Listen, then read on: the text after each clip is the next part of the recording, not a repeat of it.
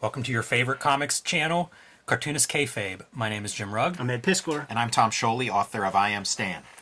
Want to remind everybody of Cartoonist Kayfabe Comic Book Christmas in July. The last Saturday in July, July 29th, we are inviting our audience to join us in putting their doubles, their comps, just some good comics in their little local lending libraries. We want to make some new comic book readers, and we think that's a great place to meet readers and meet them with some good comics.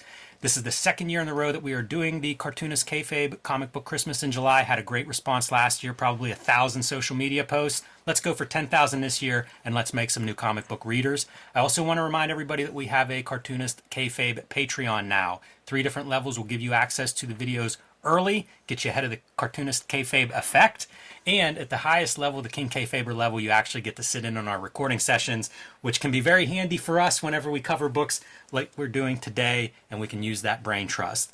So, without further ado, Superman, All-Star Superman, issues 7 through 12.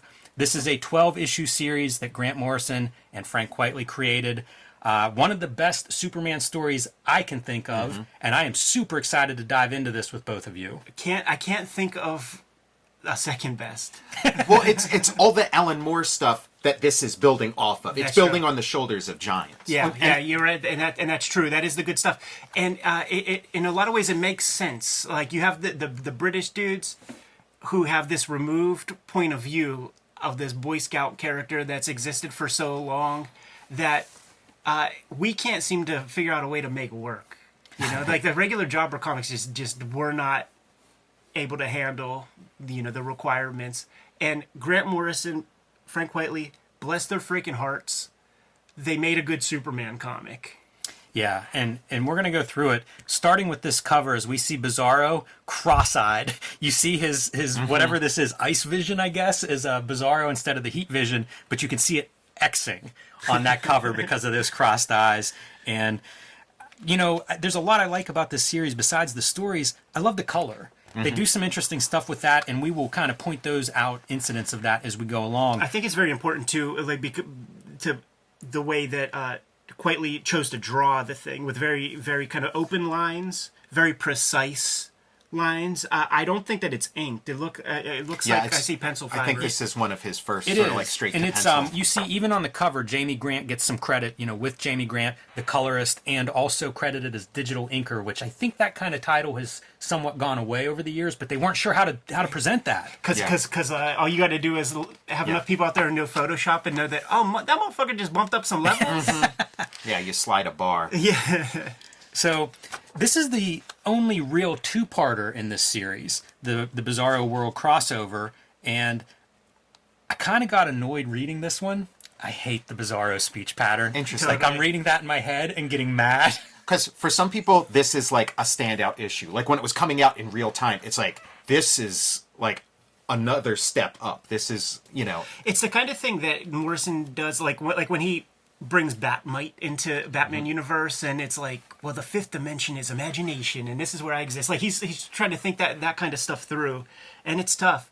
I recently went down a rabbit hole. Like I got Jim Shooter's bibliography of DC Comics, so I read like this action comic where he does a Supergirl story, and it's his first issue of comics when he's a kid, and I accidentally read this Superman feature ahead of it.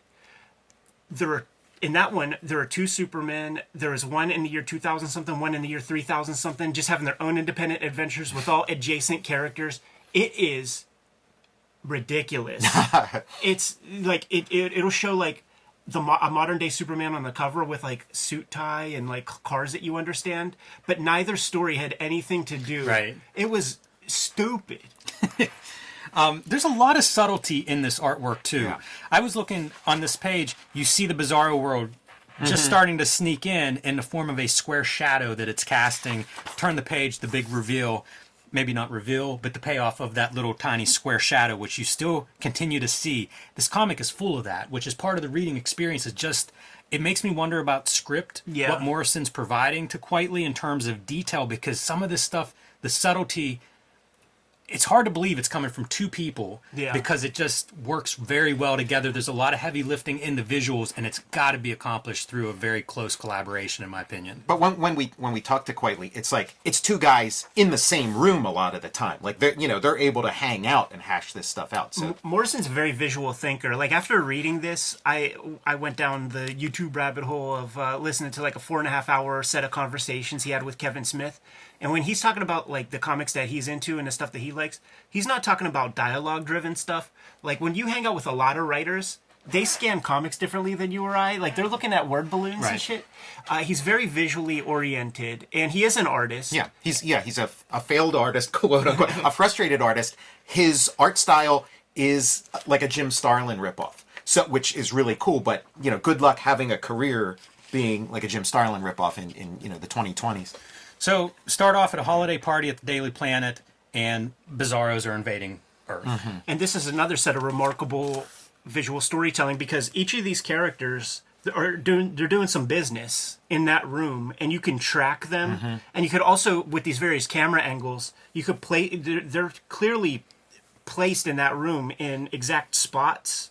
They have marks to hit. Yeah. I think it's one of Quietly's strengths is Yeah. that 3D space thing. But, going through this page, what I see is square, square, square, square, square, square, square. We have this square world invading the storyline, and I don't think that's lost in the script. Yeah, thematically reinforced. It reminds me of Alan Moore in that way, where it's like we are visually going to represent this theme, this idea. It's going to be consistent in every aspect of the story. And it's hard not to see the squares in this two-parter. Got to build in that big butch guy for storytelling purposes in the future. Yeah, and Steve Lombard. I couldn't tell from the panel, but he takes credit for throwing this Bizarro infected party goer out the window. And I think that they just jumped, but he is so hyperbolic of a guy. He's such a butch guy that he's narcissistic. He like is inserting himself into it. He's like, oh, I did that. Yeah, touches a Bizarro, and he's not affected by it. So we're going to find out why as the story unfolds. But others are, and it's really starting to take over. We're looking at a big problem now. I hate Jimmy Olsen's hair. I mean, he draws it super well, and I hate it only because I know guys that had that at a time period, and you only want to like kick them in the jaw. Yeah, I was gonna say because that hair, I felt like he did a really great job of updating Jimmy Olsen, who's a character that really should just be left in the 50s. He gave him like a little extra legs. All right, so a meteor crashes to Earth, appears to be Superman, actually Bizarro, and now we've got a little kid in the crosshairs, which pretty good use by Morrison of get some stakes in there, right? Have an innocent at risk. And that's what you have to do with Superman because there's just kryptonite, so you got to bring the human element to it. And I think this is one of those first examples that I was talking about, the color that I like. Yeah. The primary colors of Superman throughout this comic, it's so bright, and you see the browns and the grays and the muted colors throughout this comic. Very contemporary color palette in a lot of ways, except when you see Superman and it is just bright. Looks great on the screen. It does. Looks great on the page. It's the kind of thing that I wish one of the superhero movies would figure out. I know, because right? so many of the Right. costumes, the answer is make them leather and dull. And it's kind of like, I don't love a lot of superhero stuff. I like the costumes. I wish that was a bigger part of translating that to other media, because to me, that's kind of the fun part. So Jimmy Olsen and company trying to escape off of the roof. And Superman hopefully going to try to figure out this problem with the Bizarros. All the dirigibles, another like Alan Moore callback to like Watchmen. It also gives it a different time feel. Yeah. It's like this story exists Classical. out of time, and that's one of those challenges, I think, with a character like Superman who, talk about a guy out of time. Yeah, and when Morrison is playing with these icons, he likes to get as much of that of their lore and mythology into the story as possible. So like so much of it is so goofy that if you commit to a time, we're just too cynical. The elevator pitch was like, we had Crisis on Infinite Earths. What if that never happened, and that goofy Superman we've had since the 1930s just continued into the 80s, the 90s, the 2000s, and that's sort of, I mean, it doesn't, like, the Bizarro origin is this is like the first time we're seeing Bizarro, so it doesn't, he kind of abandoned that, but that's kind of the basic gist of it, have all this goofy stuff that's gone through all those changes in comics with us. Yeah, that's kind of a great update, because could be nightmarish, in a contemporary setting as opposed to whenever comics were a little more for kids. Quitely's ability to just see things in a kind of a 3D and choose all the perfect shapes, you can't sort of diminish that. That is a very hard thing to do, especially not hiding with a bunch of shading and black and stuff. That's so simple to fuck up. It's something I'd be curious to talk to Quitely about, because we've talked to Darrow about why it's important to understand that three-dimensional, how things are put together. Yeah. But a lot of artists don't bring that to a page, and it makes for world building, I think. This is kind of a great piece. The Bizarros are susceptible to yellow sunlight, so they have to attack the night side of the planet. And they note it's 9:30. We're in trouble because we're getting overrun already, and we've got most of the night ahead of us. Yeah, and you think about the movies that are coming out around Plus this time. winter. These are like, the zombie movies, the 28 days, later, and the 30 days of night and all that kind of stuff. Visual payoff of our blimp here as we see the square Bizarro world behind a round blimp to really contrast and emphasize how that Bizarro world is strange compared to our world. Yeah, it's interesting. I sort of missed that. I mean, I see it there, and I was just like, what is that? Because the way that it's fuzzed out makes it look like a hologram or something. I think that's that early digital coloring and trying to figure this stuff out where you've got That's your not a hit. outlines and, it's a challenge. It's interesting to see how people have tried to adapt to coloring, and we're going to do another video on an interview from the early 80s that talk about once you get to this better paper, the coloring and the ink changes.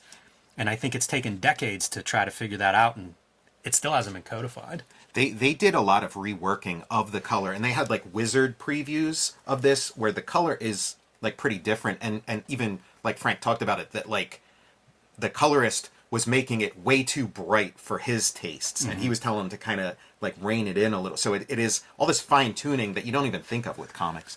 One of the things I see Morrison credited with a lot is ideas, right? Yeah. And it's part of what makes this series work for me.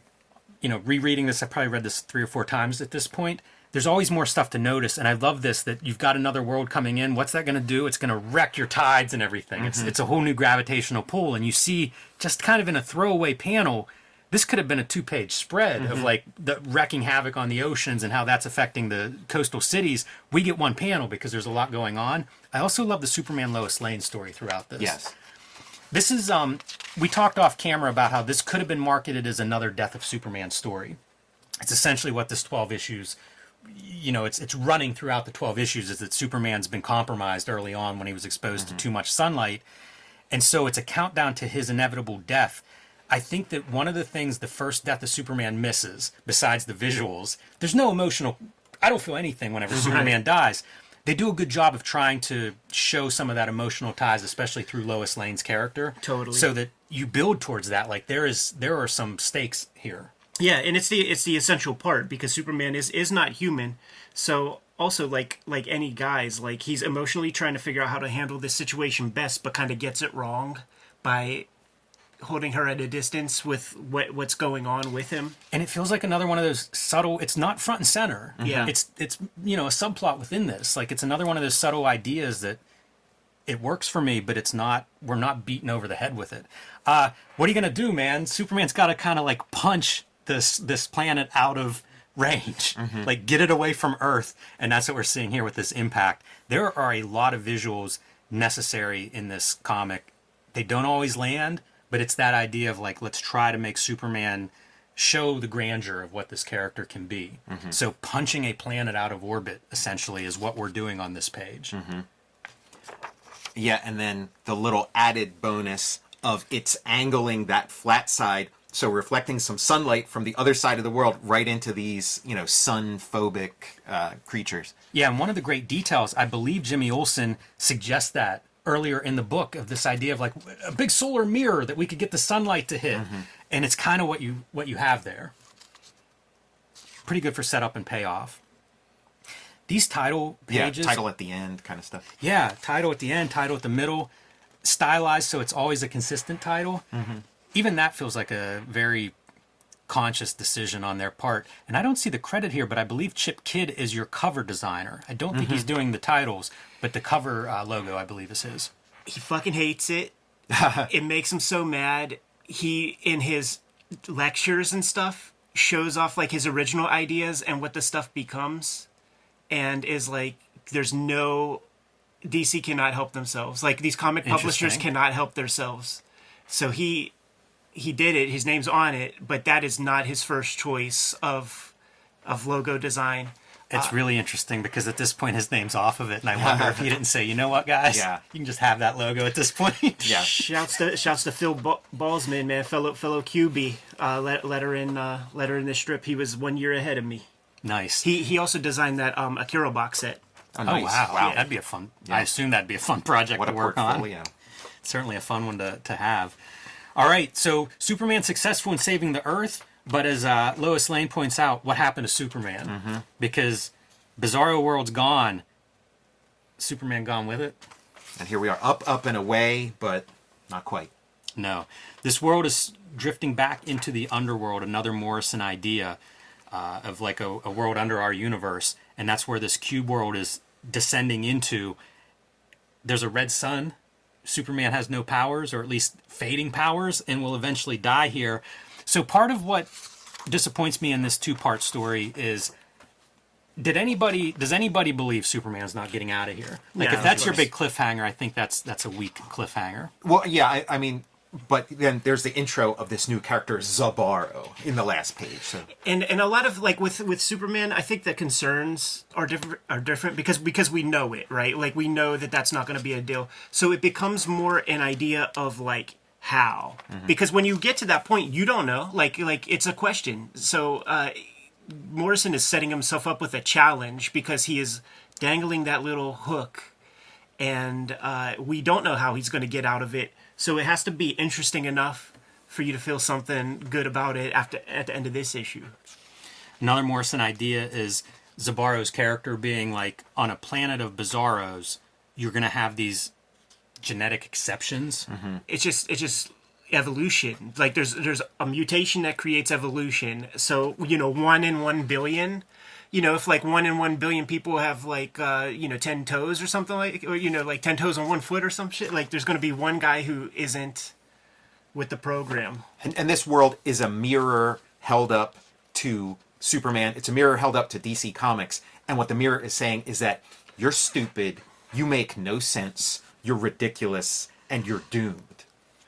This episode is brought to you by the Cartoonist Kayfabe Patreon. 3 different levels of participation at our Patreon, but if you become a King Kayfaber, you get all of the videos before anybody else gets to see them, and it mitigates the kayfabe effect. You get first dibs on the things that we talk about, plus you have access to the live stream recording sessions where we record a week's worth of videos, giving you even more exclusive access before anybody else. Ultimately, the videos are brought to you by the books that we make, and we have a big year in 2023. The Hip Hop Family Tree Omnibus is coming to you in time for the holiday season. 504 pages of comics in here, which represents the 4 volumes of Hip Hop Family Tree, plus 140 pages of comics and material that are not in those first 4 volumes of Hip Hop Family Tree. X-Men Grand Design Trilogy collects all of my X-Men Grand Design work in one handy-dandy trade paperback. Some of that is out of print at the moment. The current focus is Red Room Crypto Killers. Issue number 3 is forthcoming and is going to be a hotkey because it is establishing a version of the characters that I'm exploring in my daily comic strip, which will be serializing on my Patreon to start at the link in the description below. Jimmy has a nice plethora of materials out there. The Street Angel Princess of Poverty book is coming to you in November, in time for the holidays. It represents all of Jim's Street Angel comics. If you have the Street Angel Deadliest Girl Alive as a companion piece. Hulk Grand Design is the Marvel comic that Jim put together, but the newest effort that is currently out of print but going to be getting another print run is True Crime Funnies, and make sure you connect with Jim at his website for that. Now that we're done paying the bills, back to the video. And we have a Bizarro Jor-El here. I mention that because another theme we're going to see is as Superman dies or gets closer to death, talking to his father, we're going to see other descendants from Krypton. So the themes are played out pretty well. I feel like if you were studying this from a writer's standpoint, you could have courses on this on Yeah. this series Yes, it's because it is rich. very tight. Quitely's backgrounds are exquisite. You passed one up on that previous page on that last panel. That's just a sight to behold. Printed very dark on yours. I was gonna man. say, like I Yeah, have it's a a, little lighter on that. You know, yeah. You know what? You should show that. What's interesting too, Ed, like I see that you're reading this on an iPad, which makes a big difference. Wow, man, it makes me wonder if we should be using your edition. I think you should, because there was other stuff that was very, very dark in your issues. Let's switch. You can Okay. follow along in the comics. So if you notice anything different or noteworthy, you know, my favorite's always the ads. So if Yeah. something pops out to you, you know, just follow along that way. But this is what happens too in collections, because so much of this stuff prints and then you see it, it's all colored on a monitor. You know, when I mentioned that you're reading it on a screen, like I've read a lot of comics that way where it's like in print, I'm disappointed in them and I see them backlit and it's like, oh yeah, that looks amazing now. So it's a shame that it doesn't work in every media, but you can see like you correct it a little bit whenever you get to this stage. And that's that digital coloring that I mentioned at the top of the show. this is a comic, when it came out, it made me change the way I think about comics. I mean, you know, one of the things being, you know, drawing in pencil. But another thing is just when you talk about the subtlety, when we learned about comics, it was like you avoid subtlety at all cost because it's just going to go over everybody's head. Nobody's going to see it. But it's like newer printing processes, newer reproduction. You can put tiny details, and then the way you frame things, give the reader hints to kind of pay attention at certain places. And I think that framing, some of that is lots of ways that's accomplished, but one of them is Quitely's drawing. Ed, you pointed out that great background, and now we get into this project, I don't know, satellite or base, whatever it is, and you see almost no backgrounds, even though there's a little bit. You know, they're not completely devoid, but it allows an emphasis to be put on your characters as opposed to, oh, let's look at this interesting laboratory that they're standing in. I don't know Superman history. Is Mr. Quintum, is that Leo a big character? Leo Quintum is a new character. He's sort of based on a couple, like, you know, archetypes, some of them Kirby, and then there's like there's the fan theory that this is actually Lex Luthor traveled back in time and it reformed as a result of some things happened later in the thing. But no, he's a new invention. Morrison wanted to make sort of like a light ray, like Jack Kirby's Light Ray, this sort of you know, god of the sun sort of thing. He has Roy G. Biv. Mm-hmm. I love the color. Yeah, it's a very like iridescent. yeah, it's like, very different. Almost taking advantage of like we've got digital coloring. What can we do with that? Yeah, and that could go wrong so easy. Oh, it could. But you know, like I guess Jamie Rich is like really understanding the folds of the clothes and stuff, and it's like a pearl shape or something like that. Kind of like you see the rainbow in like an oil slick hue. It's a neat character. I like that character. I'm surprised that that's a new character because it feels like it fits perfectly in the Superman mythos, which surprises me that we don't have that character. Well, that Otherwise. project that he heads up is supposed to be like the the Jack Kirby's DNA project. So it's, you know, continuation of those ideas, but yeah, completely Great to new fold character. that in. All right, back on Bizarro World, Superman now is speaking Bizarro in an effort to try to get these degenerates to help him build a ship before he just completely dies from lack of exposure to the yellow sun.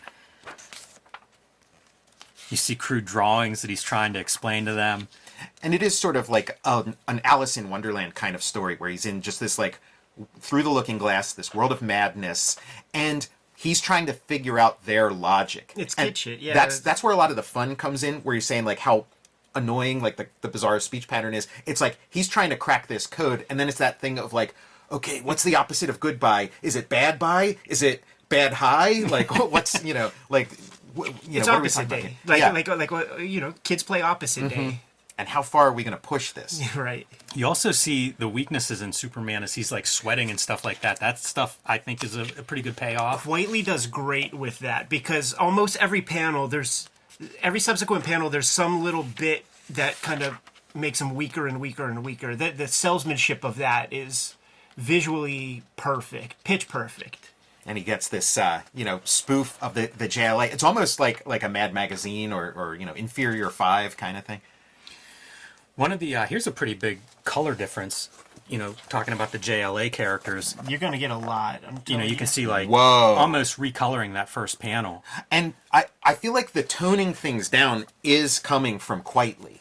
You know, so turning a bright Green Lantern into a sort of like yellowish orange Green Lantern. Yeah, is sickly like pea Yeah. soup Green Lantern. He also does different stuff to show Superman fading. Like here we've got bags under his eyes. Exactly. Subtle but effective pieces. And like you said, you don't know Superman history. Frank Quitely doesn't either. Like, he doesn't know any of this superhero shit, which is why, again, like, he's able to bring this outsider perspective, see things through, like, an original lens. The tragic figure, this Zabaro character, because he does have adequate intelligence, and he gets along just fine, but he's stuck with a bunch of people that he cannot in any way relate to. And I remember Geraldo Rivera, when he went to Willowbrook, like, which was like, you know, I guess they called it an asylum at the time, so sort of like, you know, a lot of like handicapped people, I don't even know what the developmentally disabled people were there. Like, one of the people that he met that he would bring out for anniversaries was a perfectly sensible intelligence person. He had a palsy and couldn't talk so well, and basically he's like, get me out of here. I want to learn to read. I want to do like all this. He was a regular dude, but because he had a palsy, he got warehoused in his facility with people like literally shitting all over the place in front of him and stuff. That's Zabaro to me. Yeah, you know, the Zabaro character too, that's me, the reader. Because as this story unfolds and Superman is finding a way to get out of here, Zabaro is left behind. Right. And like this whole two-parter, by the end of it, I'm so frustrated with the Bizarro language and feeling bad reading it. Like, it just doesn't even, I can't even read it and understand it. Very easy to identify of what Zabaro is dealing with. Zabaro is a fan favorite character, and I can see comics fans relating to him. I'm surrounded by idiots. You know, like, but you see it too, like they hate him. It's not just that he can't connect, like they want him to leave. yeah, he's a square peg. And I love the construction of this little ship that looks so janky. Yeah, it feels like an idea more than a ship, which kind of makes sense with this whole story. And you see Superman tied down to it, so weak, like his last chance, you know, kind of identified in the lettering style of like he is just fading. Like this is about the end. Yeah, and we're reenacting. Crimson mask on Superman's face as it's streaming down his face. We're reenacting his origin in reverse. Right. And yeah, he taunts the superpowered Bizarro into lighting the fuse. Right. Us do opposite. The pagination is very different between the comic books in here too. Yeah. Makes you wonder like how important that is, if at all. What a bold choice for green as a background, you know? This bright green. Well, you know, the red light, right? The thing that's killing Superman on Bizarro World almost makes you sick reading it. You know, it's such a dark color. Red is black when you're reproducing things because it just absorbs the light. And so like you read this issue and you really, red is an oppressive color within this context. So yeah, whenever we want to go somewhere else, put green on the page. In a way, he's in hell. Yeah. You know? Yeah, well said. And they're touching grass. And you can see their model, the universe. This is the underverse, where everything gets very heavy and squishes together. Basically, that's the end of the Bizarro world, so now what? Lois Lane put through the ringer time and time again. All right, so here's our issue number 9, and you can see how they're reproducing the covers in this as just episode 9. Clearly, it's one big story that they're telling here. Is this last page in the comic book? It is. Yeah, yeah, that's the final page. And so, again, we're continuing Superman's origin, you know, crashing, and Superman's origin as a circus strongman, you know, the iconography of the circus strongman being part of Superman. Absolutely. I'm worried about this circus. I don't see a lot of community around here. Who's going to come to the circus once they get their tent up? All the flying panels I enjoy. There's a lot of foreshortening throughout here that I think is pretty inventive. That's an interesting choice, too, putting him right on the horizon. Like, your instincts would never let you do that. Yeah, but it looks so right. Yeah, exactly, yeah. And what does Superman return to? Metropolis has been rebuilt with Krypton architecture. Yeah, it's been colonized by other Kryptonians. And Morrison says that these are Scottish Kryptonians. That he wanted to make Kryptonians modeled after some of the people he grew up with. And so that informs some of their characterization. And then Bar-El is, I guess, like some, region or maybe like a town or something, But this would be like, if we had like Pittsburgh, like Yinzer Superman or something show up in our Superman comics. This is a strange color choice to me. See a lot of volcano videos online and stuff. None of them are yellow like this. Mm-hmm. It's always that red magma and then cooling into like black liquid rock.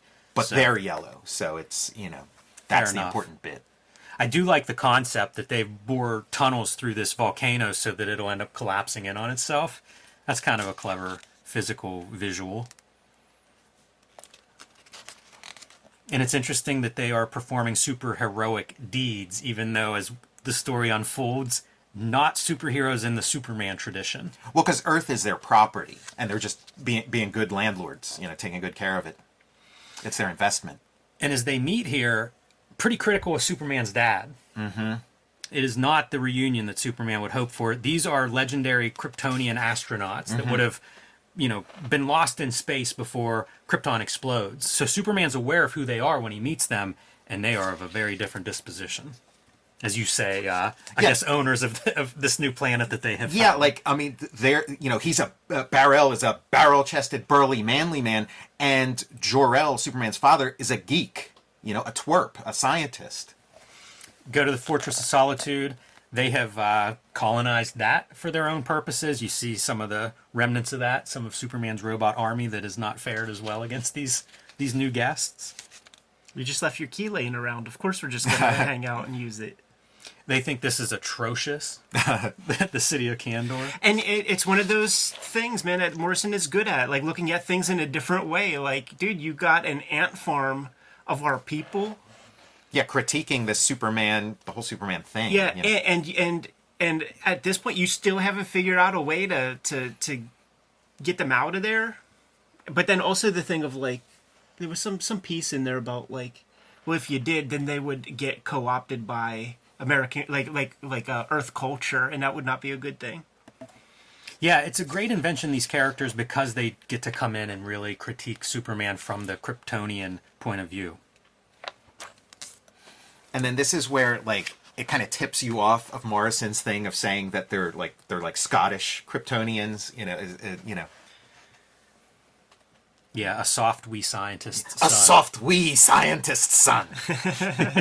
Throwing him into the moon hard enough to crack the moon. I love it. On one of the conversations with Kevin Smith, he talked about seeing his mother and his sister fighting at home when they were kids, and the mother would put on a pot of boiling water and like hold it as a weapon, and the girl would have a knife, and they would both shout at each other that I'll fucking kill you, and just that back and forth and stuff, and Kevin Smith is like, here it would be a gun, and he was like, if guns were in the house in Scotland, like one of them would have used the gun and killed the other person emotionally. They would have killed each other. He was just illustrating the hardness. You hear it so much with creative people coming out of those kind of conflicts. Like comedians, a lot of them have those stories of Yeah, but it was more about conflict. A microcosm of just the culture that he grew up in. Holistic, like in the whole neighborhood. So they staple the moon back together, and their staples are these like bridges of the world. This is really neat. It reminds me like Venice will have these, literally they call them staples, but they're like big iron things plugged into the houses to shore up foundations and things as those buildings shift. And this is exactly the kind of like model, what it looks like sutures, on the moon. I maybe we passed it, but there was like a commentary on Kryptonian culture. That Kryptonian it's cultural colonialism too, and Kryptonian culture has sort of taken over. And so now, here it is. Yes, next page. Putting underwear on outside of your clothes is the fashion trend. After 2 whole months of listening to them talk about how amazing life on Krypton was, I finally caved in. And we see Jimmy Olsen a trend follower. The underwear on the outside of the pants, pretty much. Yeah, he's got the bad haircut of the day, so of course he would adopt those fashions and have his like Tucker Carlson crossfire fucking bow tie. Very much cutting promos, I feel like, on that whole concept of superhero clothing. Or just trying to have it make sense in this modern day. Can you think of a better way to explain these red draws on the outside of Homeboy's gear? That's funny. And so we're getting deeper into the sort of Steve Lombard thing.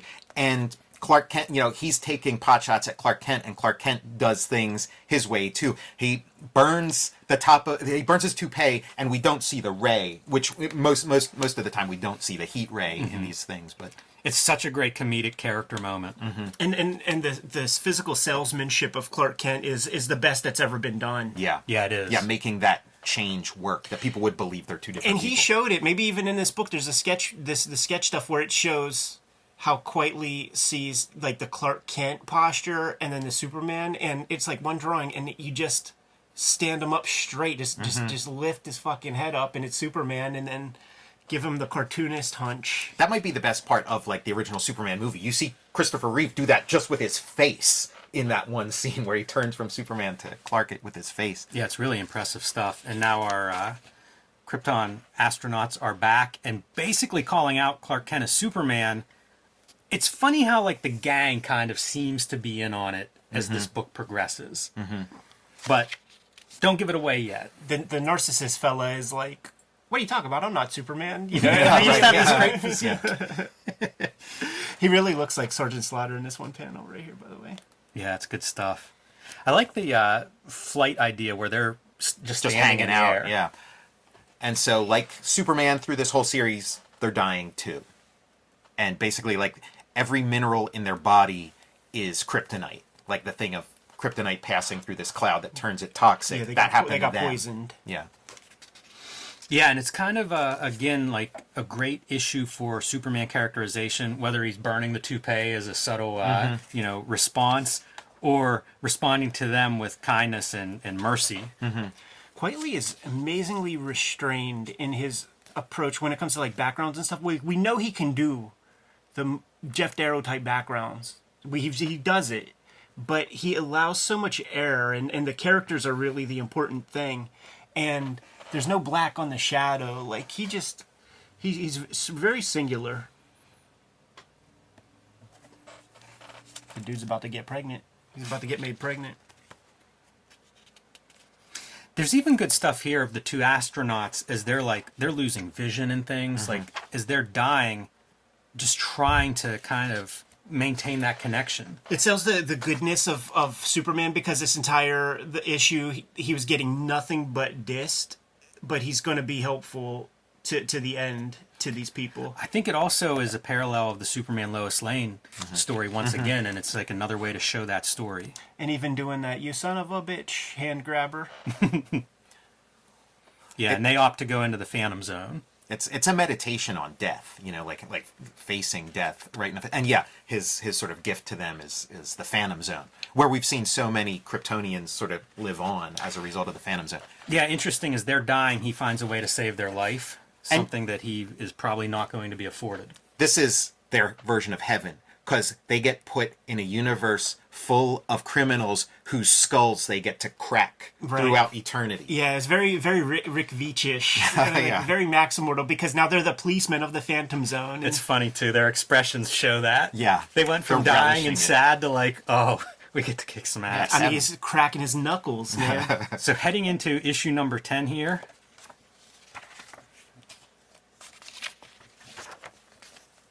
And the story here, never ending.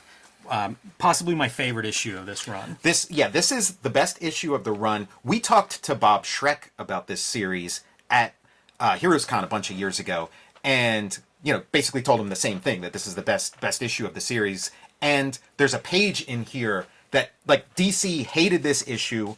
He had to fight to get this issue passed, and had to fight to get like a particular page, like the best page of the issue, passed. Excellent. Too, so. Here we have Superman. This reminds me of Astro City #1, if you guys ever read it. I think that Superman analog was Samaritan. Samaritan, yeah. And they show him being like so busy, like he's he never gets any downtime because Right. the entire world has problems all the time. And you're kind of getting a little bit of that of like Superman trying to get his business in order, writing his memoirs essentially in these scenes, but also visiting with sick children, just doing a whole litany of things that Superman does. Do you think this was an edit? Do you think he's holding something? Like, am I missing something with this piece Well, right here? he's looking at his body on a molecular level. He's looking at his cells disintegrating, on a microscopic level. So that's like what he's not. Yeah, he's looking at his fin. He's like, Yeah, we're wasting not it. seeing it. yeah. I guess as an Italian, this is a very natural pose to me. It is a weird sequence, you know, like you get a full splash page of him contemplating his last will and testament, but, you know, not a lot going on here. Like, you could do this in a caption. But also, like, there's no stakes. Like, I mean, you just had to tell me what I saw. But Right. but if it's a tooth or something, or you know, a chunk of hair, like, you know, the first missing hair of like a chemo patient. Hair or would something. have been a pretty the strong spit piece. curl. I mean, Yeah. like, but it pays off because we do get to see molecular level stuff going on. Beautiful. I mean, I've never seen the bottle city of Kandor depicted this well, and making Superman's face sort of like the baby in Teletubbies or something. Like, it's He's a like- straight up deity. I was thinking the god in the Inkle. It's another example of quietly being great at scale. I really like that panel. I think it's super effective. And then you wonder what the original art looks like. Is it the simple, thin line of this, except it gets fuzzed out by Jamie Rich? There's Is a that- couple. It's Jamie Grant. There's Jamie a couple Grant. of these blur effects, and it's another one where I think like, okay, this is, you know, like you're seeing it work out ideas of like, what do we do with this art? What can digital tools do now, and how can we apply that? Here, I think it works really well, but not everywhere that some of that stuff works. You know, it's kind of I think it's a new technique. You know, it's really playing with some of these tools that weren't around for the history of comics. Leo Quintum dressed as Flamebird, Jimmy Olsen's superhero alter ego when he has adventures with Superman's Nightwing in the bottle city of Kandor. Wow. that's why we need you here, Tom. Welcome, Tom. You know, what's funny is this, reading this has inspired me to like go back and check out the old Batmans and the old Superman books and just see how they build that mythology. It's just that so much of it is so bad. It's horrible like shit. Like it's impossible to read one after the other because it's always the same. You know, like it's always the kind of Back the to square the one. same story. The status quo. Well, this works like this. Yeah. Enrich that stuff. Because that stuff is shit. It's still shit. Yeah. But you read something like this, and then you go back and see like the story where Superman's got his head Right. hit, and it makes it a better experience. So that's the that old interesting story. thing. Like those old comics, it's like, yeah, you know, some stuff gets across and becomes canon, like the Bottle City, and then you revisit that. But it's almost like in spite of itself that these new little wings develop and things. And when they put out, I don't know if there's a Superman analog to this, man, but when Morrison was doing his Batman stuff, they put out something called something like the Black Case Book. That's just all kinds of like Golden Age and Silver Age stories that are the things Yeah, that, right. That inspired Morrison him, pulled yeah. from. I don't know if there's a Superman analog, but that would probably be a good place to start. Right. Yeah. This is a neat concept, and it runs again through the series. Is this idea of how smart Superman is? Like he has built a model universe to study the world without him. And this is part of Morrison's mythology. If you read his other DC comics, it's this like cube world, miniature that sometimes the Justice League and stuff go into, and it's a world with no superheroes. It's just like their world, but no superheroes. Yeah, it's kind of a clever piece. Cut back to real world stuff, and what has happened? There's a time capsule from the future and giant footprints. So bizarre. And here we go with who's making those giant footprints. Can't introduce giant footprints and not show us the giant. And of course, it has Lois Lane in its midst. A little superhero fun. Yes. And a guy with Alzheimer's is who's piloting this giant robot. You know, like imagine. That's a disturbing concept. It is. As somebody with some aging relatives that are struggling with that. Well, just also like any ability to like do evil. Like imagine, you know, it's a thing. The exact same thing is scary to me. Like when you were a kid going through school and like hitting puberty, and you had like a very immature boy who's strong as fuck. Mm-hmm. You know what I mean? Like this is an intellectual version of that, where you know this is your Vern Gagne who's still going through the motions of being an old supervillain, but you know he's lost his marbles, so he's even more dangerous now. Well, who's going to tell Grandpa that he's not allowed to drive anymore? That's a great analogy. And Lois Lane in the middle of this stuff, why? Because she wanted to get some time to talk to Superman. And this goes back to, Ed, what you said earlier about maybe he's not handling that part of it too well. Yeah, and it's that great thing. Oh man, what was it? Was it the Newsroom or Breaking Bad or something, where they were talking about, Albert Einstein, he fought with his wife. Even that guy couldn't figure out women. Like, yay, Superman, but he's still all thumbs when it comes to emotional intelligence and responsibility. Also, I think you get a little Christopher Reeve Superman on that page. In that second panel, for sure. Because, compare that Superman with this Superman. Much more regal. Love this thought, too. As she spoke, I watched 35,000 dead skin cells scatter like confetti, promises, like the dust of dead stars. Good stuff. I mean, don't you relate to this story I of do. like making comics and like, oh shit, I got to get this, the schedule, and then just in terms of your life, how many more comics do I have in me? And this the panic. I got 2 nights of sleep this past week, and little bits of scattered sleep the rest. This is one of those effects I was talking about where we saw the blurring earlier of Superman looking through the glass city. Here, I guess the emphasis is on what he's hearing, right? So the ear is in focus, but then the edges are not, including Lois's hand, and I think the effect is it's not as effective. The thing is, by blurring that hand and chubbing it up, it looks like Lex Luthor's hand. But one of the things that we're overhearing is... Superman saves this runaway train, right? The track's messed up and he saves it. And one of the characters is on the phone talking to somebody that, I've gotten sidetracked, but I'm going to be there. Don't put the phone down. Trying to stay on the line. Hard to tell who was on the other end of the phone. Could be somebody at home, maybe it's a date.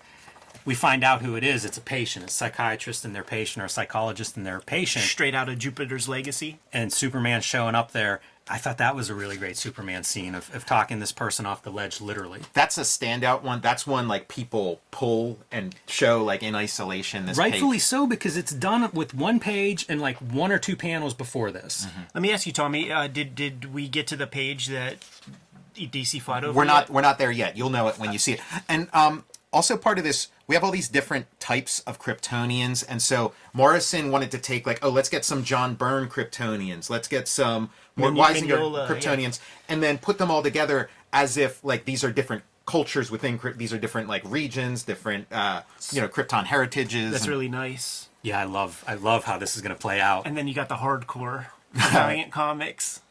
Yeah, these are the... Or no, that's Harbinger. You got Harbinger in the mix. And they're here because Superman's life's in jeopardy, and they're going to do what they can to try to save that. Yeah, I forget what they're called, Superman's backup squad or whatever, but they're out of the comics, too. They're an old thing. And here's that payoff of looking at his hand and seeing the molecular level that you mentioned. Like that effect. Pretty good comic book visual language there. And we're getting... intersperse these flashes to that microscopic world he created, and looks like some sort of alien parallel world. We're seeing things that don't look too, but it's if you know the references he's making, this is all stuff that happened here. This is Earth history. It makes me think about Scott McCloud's panel to panel connection on a page like this, right? Because we are crossing some amazing gaps. These gutters. Hundreds of miles between these gutters, crossing universes, and it's one panel for each of those moments. Pretty seamless too, as you read down that page. It's that marriage of words and pictures, and then the context of what came before and what comes after. If this was going to be just a silent comic, I think you could still do this, but you would need several more pages to kick in the pattern recognition part of your brain to understand the connection. And Superman goes to visit our Hannibal Lecter, Lex Luthor, behind this glass enclosure, his prison cell, who is scheduled to be executed. We get some foreshadowing. I didn't catch it until literally 4 seconds ago. Mixing the perfect cocktail. So we'll come back to that one in a few pages. But I love this moment of Luthor hates Superman on a level that I'm not sure I hate anything. I know, right? And spitting on that glass is it's great space. Yeah, Superman offers him a hand. It's I can fix all of this. I can give you another chance or whatever. And he doesn't want anything to do with that. He spits it, and then it slides down. Very gross, very sexual. Just like when we talked about Dark Knight Returns, Lex Luthor's hatred of Superman is sexual. And so, and it's spit just like how the way Batman spit on the Joker's face, Lex Luthor's spitting at Superman, and it's sliding. You're very aware of the viscosity and of this fluid that's sliding around. Nice visual contrast too between Superman's beautiful head of hair and Lex Luthor's bald head as they're staring each other down. Like, these are really sides of a coin. Well, this is a mirror also, because Lex Luthor's another vision of Superman also. He's almost Superman. And Siegel and Schuster's earliest Superman, the Ultra Humanite, was this guy. Like, when they made a Superman story before Superman, it was a bald, mad scientist. And he was the Superman of that story. It's a good sequence. Like most of these scenes, makes me wonder about the editing process of this, because I've read so much about Frank Miller cutting down scripts and cutting things out of stories that might be a good scene. It feels like there's so many ideas here, and they're really trimmed down to where, like, a lot of them are in one panel. You get a whole page. Like, that's a big scene in this book. And yeah, we're seeing more stuff in that world, and it's getting more familiar. You know, it's as it gets closer to our time. What is this piece? I don't know what this character, like. Well, he's talking to, like, the Superman of, like, the 30th century or whatever. So like the Clark Kent's name would, like, have like a 4 where the A is and stuff like that. So like that's future Kryptonian speak. And Morrison, before he ever did this comic, he fleshes out this cosmology that we kind of touch on here and there of, like, what's happening 3,000 years in the future. Again, you don't need to know any of that to read this. And the plan is to basically send that Kandor City to Mars, where they can be free and the gravity lines up better. And again, a lot of ideas there. Yeah, don't got to worry about the influence of Earth culture. And we get the Superman. We get Also sprach Zarathustra. We get Friedrich Nietzsche creating the Superman. And in this in this alternate universe, Superman is the creator of this universe, and so he's sort of seeded into this universe, and so they're beginning to describe and discern from the world that surrounds them what the nature is of the creator of the universe, and it's Superman. So he's describing Superman. That's really fantastic, and again, as a 2-page spread, it is so well constructed that we have that panel on this page, and the rest of the page, we have Superman basically giving Quintum, this is my genetic information, which can imply all kinds of future stories, but it's sort of like these two different scenes fit together perfectly. As a 2-page spread, I don't know how you would do better.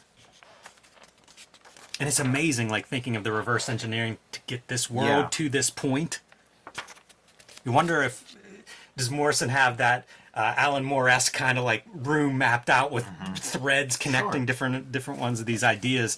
But we have the team of Kryptons that are trying to repair Superman's cells. Yeah, they're pushing his cells together, stapling his cells together the same way they were stapling the moon together, pushing them together, and even a bunch of little Supermen can only do so much. Right, but they can do something. Yeah. And Superman goes back to the children we saw at the beginning of this issue, and you know what? They can definitely fix their cells and their diseases, and unleashes them on there in one of my favorite panels of this book. And the perfect example of foreshortening and Frank Quitely's ability to do scale is these microscopic Supermen come out of him to go repair these sick children. It's an amazing panel. Yeah, I think you cannot have done this in a pre-Cintiq. Like you cannot execute this drawing in a pre-Cintiq universe. I'm not saying you use the Cintiq for the final piece, but you can draw these characters at a reasonable size and shrink them down to that size so that when you kind of like print it out in blue or whatever and go over it, that you could keep all those proportions very sound and stuff. Like, take a look at any of your old comics, and that's how these little figures would have to have been done. But like, this is a use of technology, quietly marrying digital and analog process for sure. And printing processes. This could not have been done on newsprint 30 years ago. But even the shape wouldn't. If it was silhouette figures, like, you couldn't do that silhouette just fully eyeballing it. I love when these panels happen, too, because there's so much storytelling in that. And it's set up from the previous story, but it's still, like, the payoff is there visually. And even like the gesture, like think about drawing that. And yeah, this is a takeoff on there's an old Superman comic where a mini Superman flies out of his hand and saves the day. And that's a sweet moment. He's giving you some good, Yeah. wholesome. Well, that's like, what is an actual purpose that superhero stories can have? And you can have this sort of wish fulfillment of like, what if all this horrible stuff that happens, and you can at least have the warmth of that thought of like, what if we could solve all the world's problems, you know? Right. It's a beautiful sequence, and then we go back to the Earth that he's created that doesn't have the Superman, and we get to a point in that Earth where, guess what? Yeah. We are getting a Superman. Yeah, and this is the page that Bob Schreck said DC didn't want, that they fought against, that he had to fight for. Because in this page, what we're establishing is that this DC universe is like the first universe, and the universe you and I live in is this cube, and that the god of our universe isn't, Yahweh or whatever. It's Superman. Superman is the god of our universe, and Jerry Siegel and Joe Shuster have intuited somehow, just by being part of that organic whole, the existence of God, and they've drawn this illuminated manuscript of God himself. And so that was the big one that Schreck had to fight to get past. And it's cool because it is the implication of like Siegel and Schuster and the Golden Age and all that. A great pencil drawing within a comic. We've seen lots of comics where creator is drawing comics. I feel like that's a really good pencil drawing. Jamie forgot to digitally ink this panel right here, man. And it's put on that skew, so like that's more evidence of that Cintiq usage, where you draw it straight up, you put it on that skew, and so that you have it accurate. And then I love all the other little construction lines. Yes, and things. yeah, that's part of what makes that such a great, believable pencil drawing. And sits down to do his final piece here. Superman is Dead by Clark Kent. Yeah. Interesting cover. I was looking at this cover and I was thinking how we talk about like a cover today needs to work at postage stamp size. And it's so interesting how this cover reads when it's very, very tiny. Yeah. Like your eye goes right to that headline and you have no trouble reading it, even at a very small internet size, thumbnail size. And this is like that Time magazine headline, God is Dead. All right, as we get into the 11th issue, Lex Luthor set to be executed. So fun. This is like, horror movie kind of stuff. You know? What's the Brian James? Shocker. Yeah. And he's like, tell your sister I said hi. Or something. Insulting the preacher. Yeah. Yeah, taunting everybody around him. Given those 3 panels of dead, pregnant pause, and then the look up, like that sells the moment, man, because it's like, oh my goodness, he's done. And, oh, nope, he's talking. Makes me think of Marv in Sin City. Yeah. Definitely. And here's the reference to that book he was reading when Superman paid him a visit, The Last Perfect Cocktail. He drank a 24-hour superpower serum. That's such a fun comic book piece. Yeah, this is superhero comics and this kind of stuff. There's Crypto the space dog and shit, man. Like you could do that. Give my regards to your sister as he fries the security guard.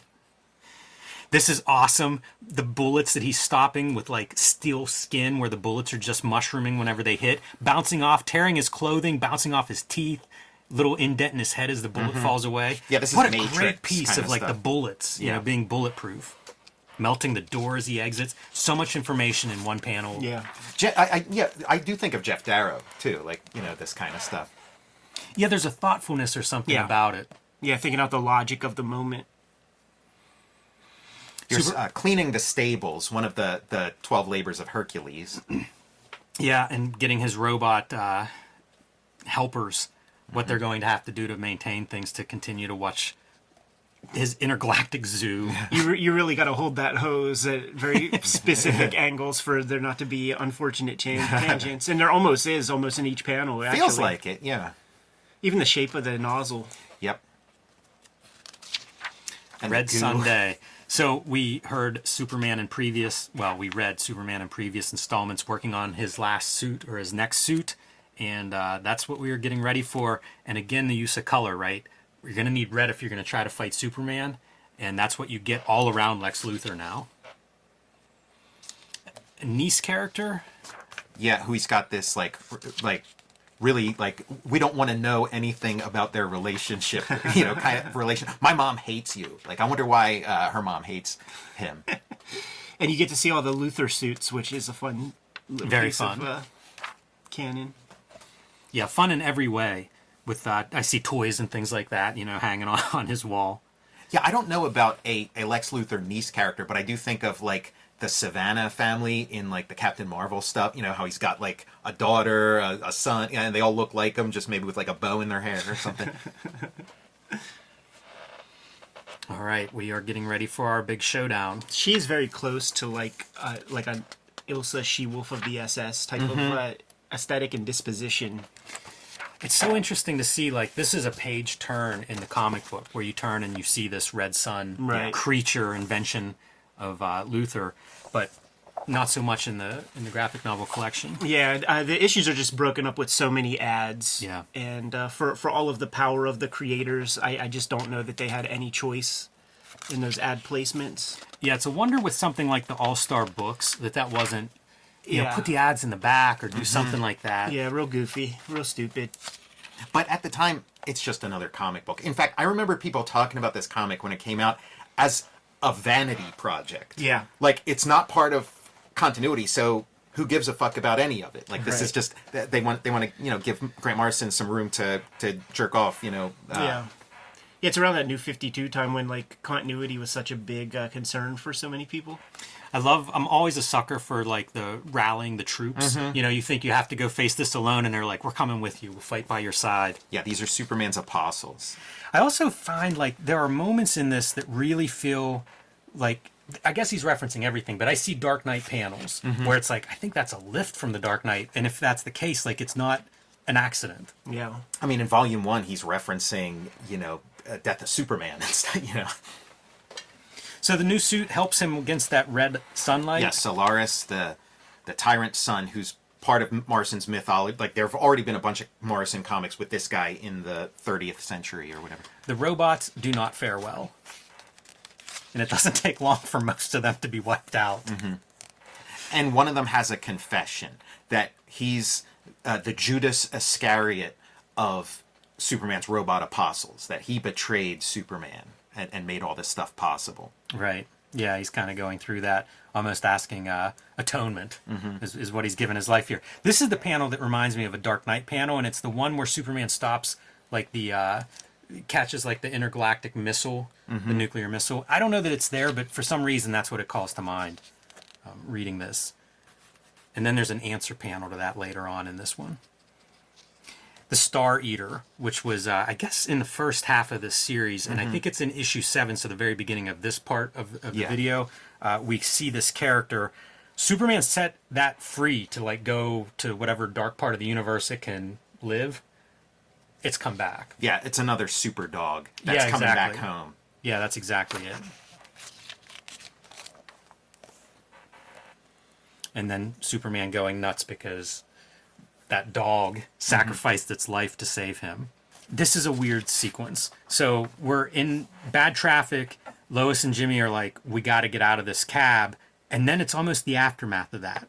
Like, this tank shot the cab. Yeah, but we don't see that at all. This is also real time because it's a disintegrator ray. And a disintegrator ray, you're not going to see, wee, wee, wee, wee. It's just going to, all of a sudden, your car's not there anymore, and you're just, like, standing in the middle of the street. I love the acting with the hack. Right. At the thing, like that's a cool piece. And when you see something like this,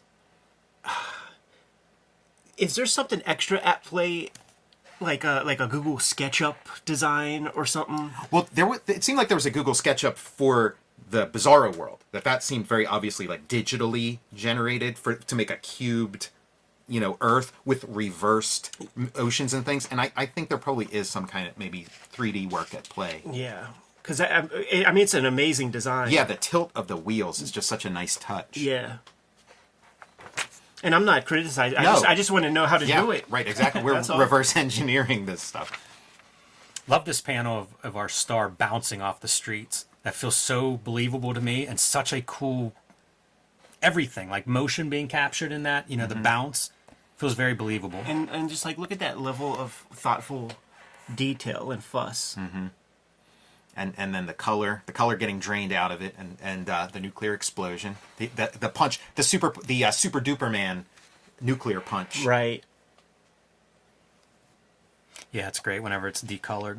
And then this is like, roll away the stone, kind of the empty tomb, kind of like, what is it when like everybody leaves the earth and just their clothes are left behind series?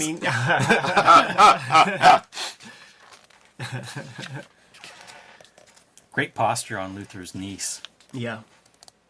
Very happy with herself, feeling very confident in her disintegrator tank. She's very at home in a Grant Morrison comic, and this is like sort of like a sunny, happy Grant Morrison comic. So not, kind of an interesting inclusion, Speaking of impossible to draw, these foreshortened flying hands. Amazing. That It's so hard to draw body that language, kind of the stuff. foreshortening, not have it look insane. And here comes Clark. One last hurrah. But still keeping kayfabe.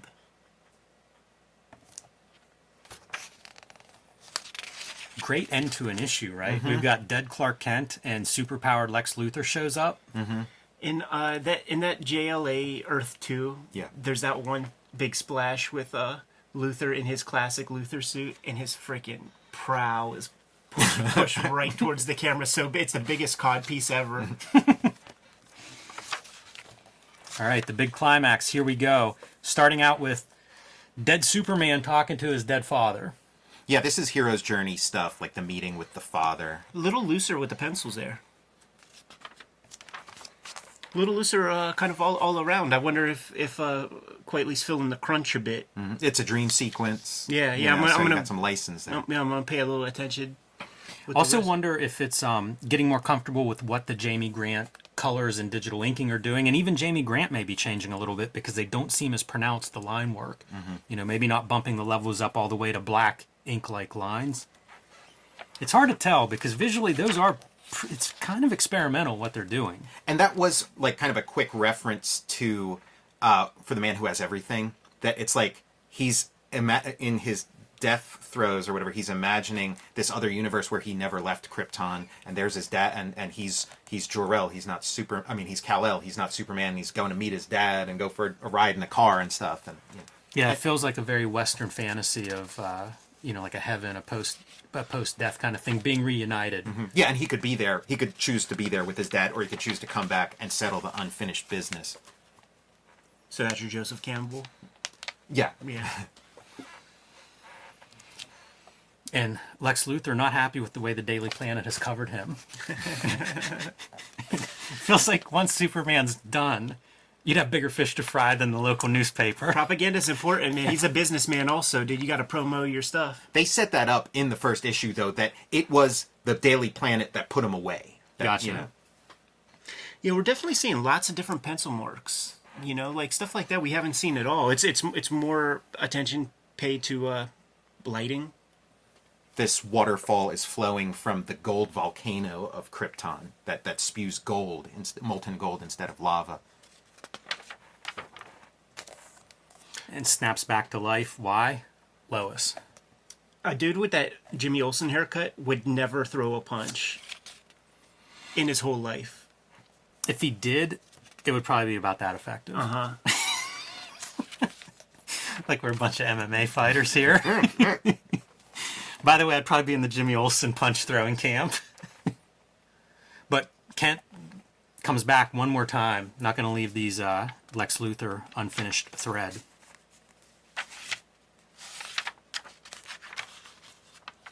And a gravity gun. Gravity gun. Interesting choice. Gravity gun, and then this was one of those panels that popped to me where it was like, oh, the color. It's a reminder we haven't seen Superman in the Superman costume now for an issue and a half. How much that red, yellow, blue pops. Yeah, and the thing of oh, Superman, we figured it was you dressed up as Clark Kent, here we keep this spare suit around. Yeah, right. And Clark's safe, Jimmy. Yeah. That's the thing. It feels like everybody's in on the Clark Kent identity at this point. A bunch of investigative journalists. Like, if you're going to fool people, that would probably be a tougher crowd to fool than the average Joe. When we were talking to Jaime Hernandez, I think it's on the shoot interview, and we were talking about old wrestling, and how he was talking about kayfabe, and how civilians outside would be like, "Why are you going to wrestling? Ain't that stuff fake? Ain't that?" And like he did this body gesture where he throws his hands up, like I don't know, crosses his arms, and then he, in the conversation, I hope it's on the record. He did that turnkey thing with the mouth and throws away the key. It just like that's everybody at the Daily Planet. Right. They're keeping kayfabe. Yes. Yeah, well said. And, you know, the contrast between the primary colors and our secondary colors on Luther, pretty clear on this colors. spread. But, man, does our driver get mangled. That dude's not walking away from that I feel like there's a scene accident. like that in the newest, like, Mark Millar, Frank Whiteley comic. And there's a very abstract idea that we're going to get here in terms of this gravity gun and the 24-hour super power cycle that Lex Luthor has created for himself. Now, the ground has been laid for that, though, because we've talked about the underverse in the story, talked about, you know, as things get heavier, it affects time, and blah, blah. So it's not like it's out of nowhere. No, and that underverse, this is the exact same visual for it. It's just that's a street that's now crumbling under the weight, but that's the exact same, like, spiral version that we saw in the underverse model. And Superman's hiding behind a lead safe, and Luthor points out that, okay, yeah, I can't see through lead, but I can melt it in a second. So again, like picking apart the Superman mythology. Right. This is the other piece that I said reminds me of the Dark Knight. Whenever that bomb is detonated and Superman kind of almost dies in the Dark Knight, I feel like that's the pose that we see him in whenever he's like shriveled up. I don't know that it's exact, but it's what it called to mind when I was reading this week. And Luthor looks like he's doing pretty well. But something isn't right. Yeah, you see the cape fluttering, standing up. All his powers are gone. What happened? And he's getting, as his powers are slipping away, he's getting these sort of cosmic insights that go with having super sight, super hearing, you know, lightning fast cognition, you know. Yeah, super connected to everything. But it's this idea of Einstein failed to unify the gravitational force with the other three. Those other three including time. And that's what that gravitational gun has done, is accelerated that time. And yeah, thought is the thing that is the force that unifies all thought, all forces. You know, part of you know, Morrison's, you know, kind of philosophy kind of stuff. The stuff he says with a straight face in front of an audience. The stuff, man, half the damn Kevin Smith conversation that Kevin Smith was eating up about seeing beings and shit. And the very last piece that Superman has to do is repair the sun, which was damaged in that very initial Lex Luthor ploy to overexpose him to sunlight. Yeah, he poisoned the sun. And I love you, Superman. That's Grant Morrison speaking there. And Kevin Smith probably crying. He does cry several times in the Grant Morrison conversation. Not too surprised by that. Another one of those, how do you draw Superman flying in these kind of ways that are meant to signify greatness? It's really forceful. It's like we've seen him fly a million times in this very comic, and that looks like he is moving forward with such acceleration. Yeah, he's starting to get that like re-entry kind of where you know, starts to burn up from the friction. Left his cape behind in Lois's hands as he goes.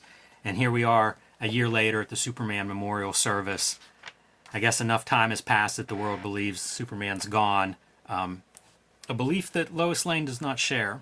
And this is that opening panel of Whatever Happened to the Man of Tomorrow, where it's like a stone statue of Superman. It's a different pose in that one. This is like one of those old Superman comics, like one of the first issues where he's got like the eagle, you know. Yeah, some of that propaganda. I love this idea of Lois Lane growing old and just believing that he'll be back. And then, yeah, we get, like, the origins of the kind of iconography of Superman, this sort of, like, I don't know what year, like 1930s or something, but, like, you see, like, murals like this at, like, the Carnegie Museum and stuff of like, workers and big gears and, you know. And this is the artificial heart that he's created to keep the sun going, but he needs to man it for, I don't know, like 3,000 years or something. And so he, you know, the Arthur is dead, but he will return. You know, the king will return one day. And the great ending here. What a great ending. The Superman logo with a 2 instead of an S in the logo. That might have been like the first. I don't know if it's Morrison or Quitely, but I picture Morrison starting with that doodle of like the S as a 2. You know. Do you know? Was there ever talk of doing a sequel to this? Yeah, I never heard any of it. I mean, to me, this is like you put your sequel in your comic. Like you have like this implies like the sequel's in your head now. You know, like in the last page, and I've used that trick myself. And I mean, yeah, I haven't heard any talk of a sequel or a follow up. This did come out of a pitch that Morrison and a couple other writers were working on of like a way to reinvent like the regular Superman, like for today. Like it was called Superman 2000, I think. Like, you know, back when 2000 would have been like the year. So, you know, it was intended to be much larger than 12 issues, but this is what we get. That's interesting. Does Morrison cite those other writers as contributing ideas to this? Not as far as I mean, I think he just kind of took his bag of tricks and brought it to here. Just like, you know, Miller taking his bag of tricks that he was working on with Steve Gerber when they were going to do the same thing. Like they were going to reinvent the regular Superman comic, and then he just took that to Dark Knight Returns. Man, what a story. Is 12 issues really kind of... I had to think about, like, Watchmen comes to mind, as that idea is knowing it's finite and how much you're packing in there. I don't know how many other 12-issue series you would point at, and especially with the idea of, like, pretty tight writing, where they do fit together and are definitely more of a whole than the individual issues. But what a statement on Superman. Yeah, the Watchmen connection, so intentional. And then, yeah, finding, like, the perfect artistic collaborator, like, who you couldn't do this with anybody else, same as, you know, Gibbons and Moore. Yeah, it seems like a controversial superhero artist too, which always surprises me. But Quitely, yeah. I mean, I don't get the critiques either. Like he sort of stood out as like, whoa, this guy's the best, you know. But no, yeah, he's, you know. Well, there's your Superman story, guys. If you want to read one at home, Good to go. I am. Kayfabers, like, follow, subscribe to the YouTube channel, hit the bell so that we can notify you when new videos are available. Cartoonist Kayfabe Comic Book Christmas in July is the last Saturday in July, and we are filling the free little lending libraries in our neighborhoods full of comics. If you got doubles of All-Star Superman, put that thing into a free little lending library and create a new comic reader. Yeah, blow somebody's mind. It's our initiative to create comic book awareness, man, to people who might not have read a comic book ever. The Patreon is there for the King Kayfabers to get the videos before anybody else, mitigates the kayfabe effect, which makes gives them first dibs on the comics that we talk about in the aftermarket, and it gets very pricey sometimes. Ultimately, the videos are brought to you by the books that we make, so Jimmy, let the people know what you have going on. Hulk Grand Design and the Plain Janes are available wherever you buy books. My next comic release will be Street Angel Princess of Poverty, out later this year from Image Comics. It is the other half of Street Angel Deadliest Girl Alive. Together, these two books collect all of my Street Angel comics. They'll look great as a set on your bookshelf. And Image just reissued Deadliest Girl Alive, in case you missed that. Pick that one up while you're waiting for Princess of Poverty. True Crime Funnies is my latest self-published comic book, 3 nonfiction stories. You guys have bought all of the first printing of this, so I am out of hard copies, but you can download PDFs on my website or on patreon.com/JimRugg, where I serialized all of these comics and will continue to serialize my new comics. Tom, let the people know. I have I Am Stan, a graphic biography of the legendary Stan Lee, coming soon from 10 Speed Press. There's also going to be a softcover edition of Jack Kirby, The Epic Life of the King of Comics. And then from Image Comics, I have Jack Kirby's Star Warriors, starring Adam Starr and the Solar Legion. It's an old, lost Jack Kirby classic from 1940, the first comic that he signed as Jack Kirby, and I've done sort of like an archival reconstruction of it for a modern audience. The Hip Hop Family Tree Omnibus is coming to you this holiday season, collecting the 4 volumes of Hip Hop Family Tree, 504-page book, 140 pages of all new material is going to be in there. So make sure you support this comic. It's the best thing I ever made. We showed off some proofs recently.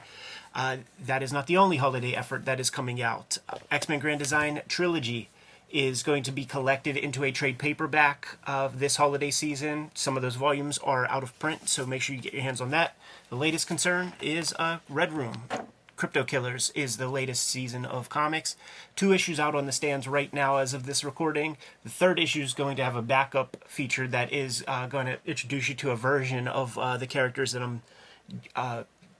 I'm playing around with in my daily strips that I'm going to be serializing on my Patreon very soon. That is not the only way to support these books. That is not the only way to support this channel. There are other ways. So, Jimmy, enlighten the people. Subscribe to the Cartoonist Kayfabe newsletter at the links below this video. You can also find Cartoonist Kayfabe t-shirts, merchandise, hats, stickers, and more at our spread shop. That link is also under this video. All great ways to support the channel. Give them those marching orders. We'll be on our way. Read more comics.